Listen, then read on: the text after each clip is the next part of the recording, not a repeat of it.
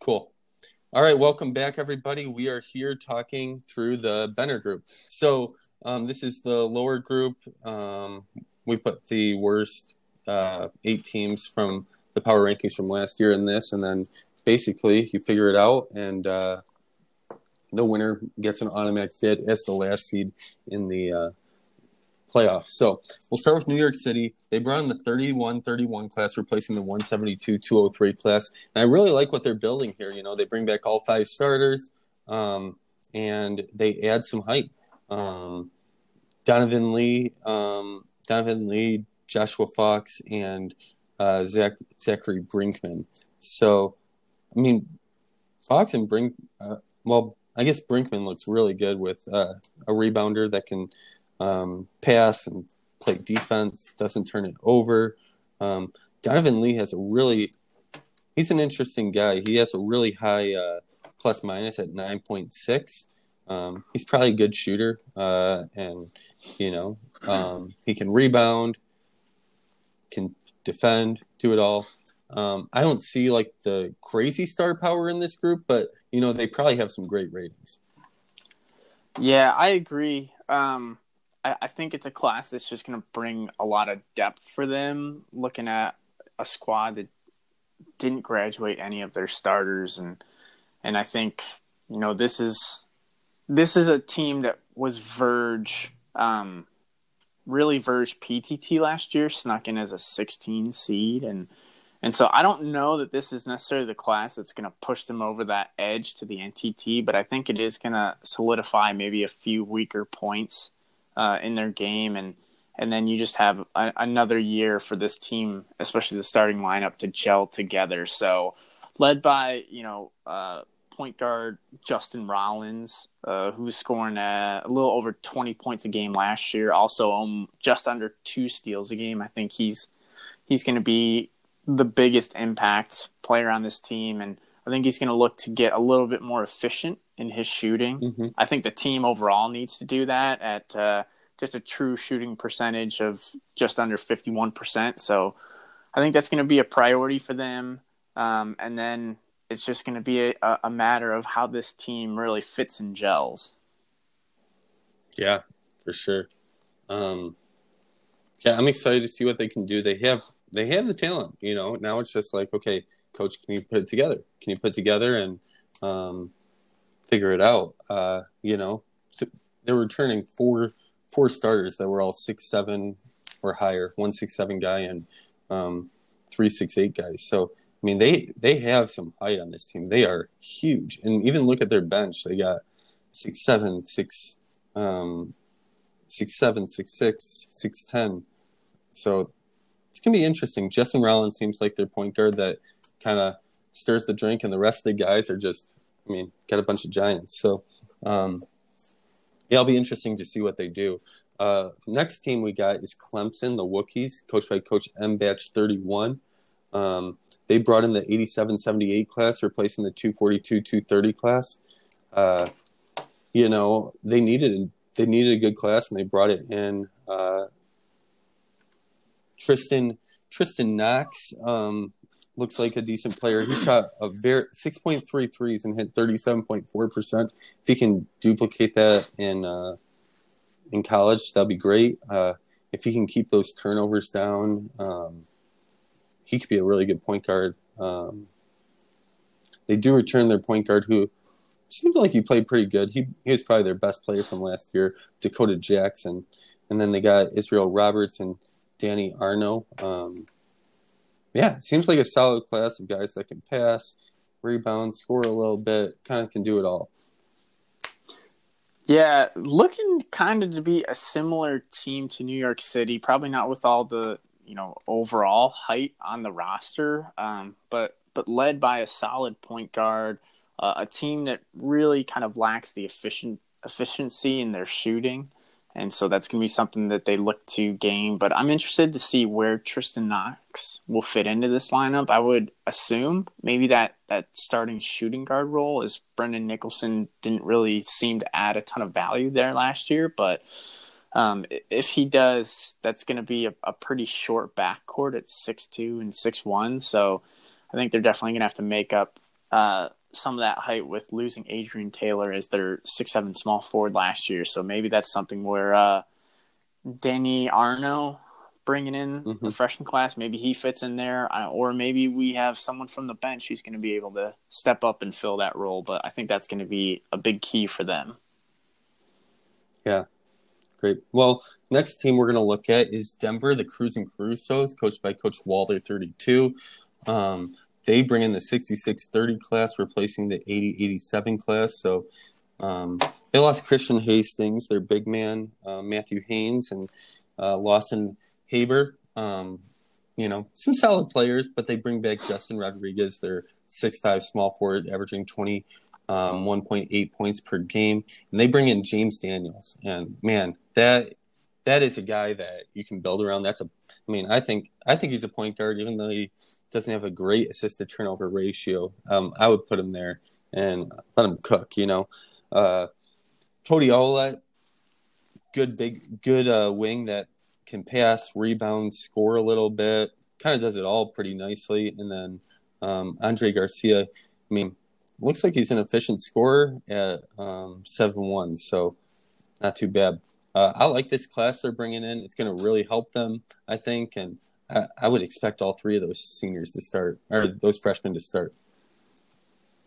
I agree. I think Andre Garcia is going to slide in for the departed Christian Hastings pretty well. And, I think there's not going to be a lack of scoring, especially from the backcourt. Duo of Justin Rodriguez, if he slides down or if he stays at a small forward spot. And then obviously James Daniels is a lethal scorer. It's just going to be a matter of who's going to be able to get guys set up for openings, who's going to be the assist man. I think that's something that's going to be lacking just on paper looking at this roster. So we'll see if someone's able to step up and fill that role in the starting lineup.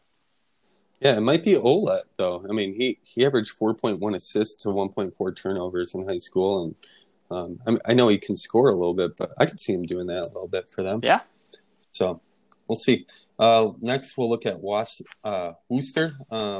Yinzers, coached by Coach Wise Guy 31. They brought in the 63-40 class, replacing the 127-141 class. So nice freshman class for them. Paolo Dennis, 58.8% true shooting percentage, 4.7 to 1 turnover from the small forward position. I think he seems like a good point guard. Brian Davis didn't have a great assisted turnover and wasn't the most efficient, but he wasn't inefficient either. So he's got some stuff to figure out. You can't put too many short guys in there with the 6'2" guys coming back. They only lost their senior center. And they didn't bring in great height to replace him. Osceola Quinn looks like a decent big man, but nothing that's going to knock your socks off. So maybe Mason Adams is going to have to move down there and they'll figure it out from there. But what do you see in this team?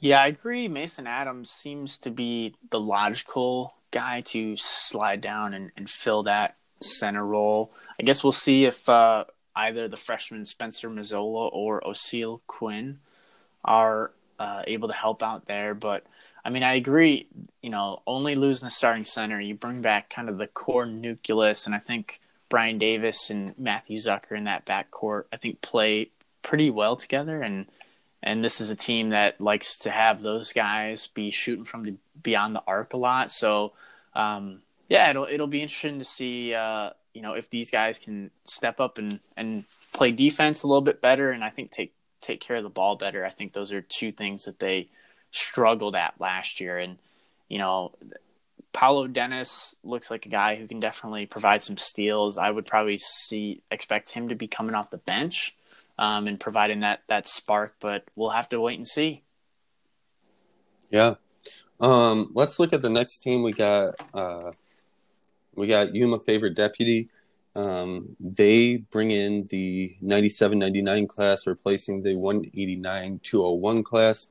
Some solid players in here. Matthew Brown looks like a great point guard that can score and pass.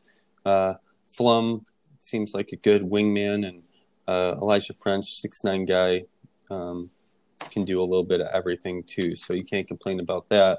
I really like this team. I feel like they got a shot in this group for sure. I mean, you got to start by talking about Ethan Reese. That guy is a monster, and I mean he's really going to carry them, I'm guessing.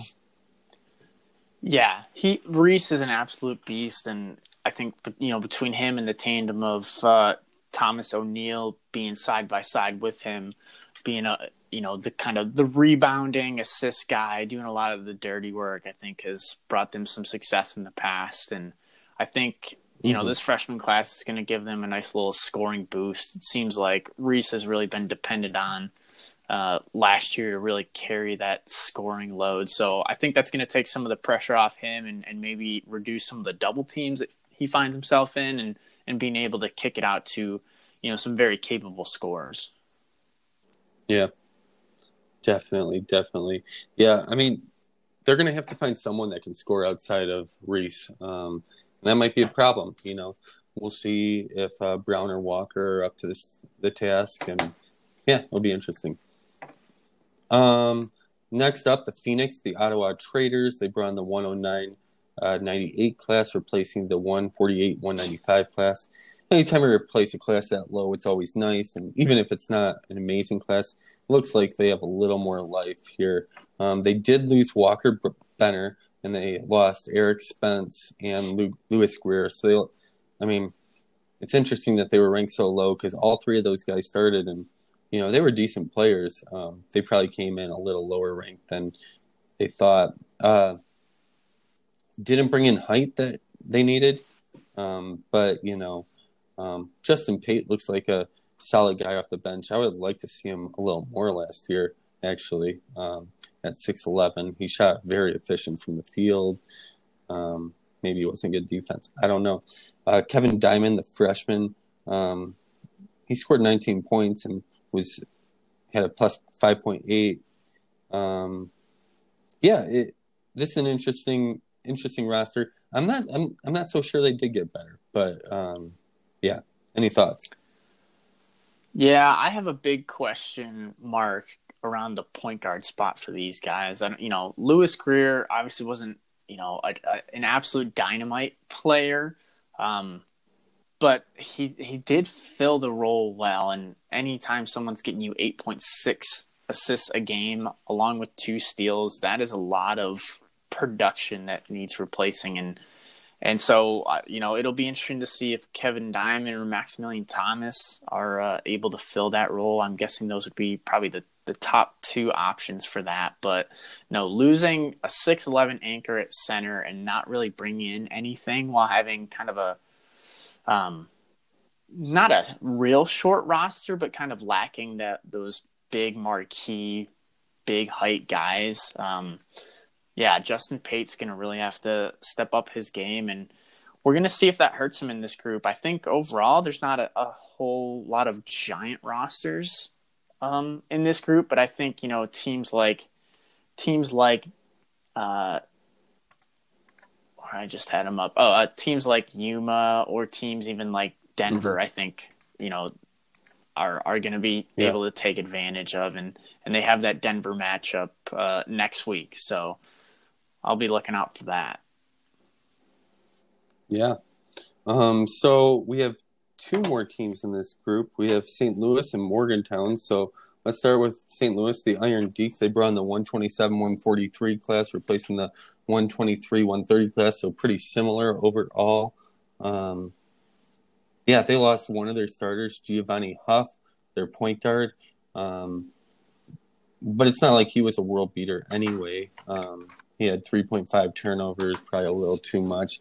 They bring in Zachary Taylor, who I think could fit in there a little bit, or Jonathan Mosier, who had a 7.9 to 2.6 assist to turnover ratio. So not a lot of height, but Carlos McMurray, he was a shooting guard. They had 6.2 assists. So it'll be interesting to see what he picks for the point guard, or if he wants to go to Alexander Furtado.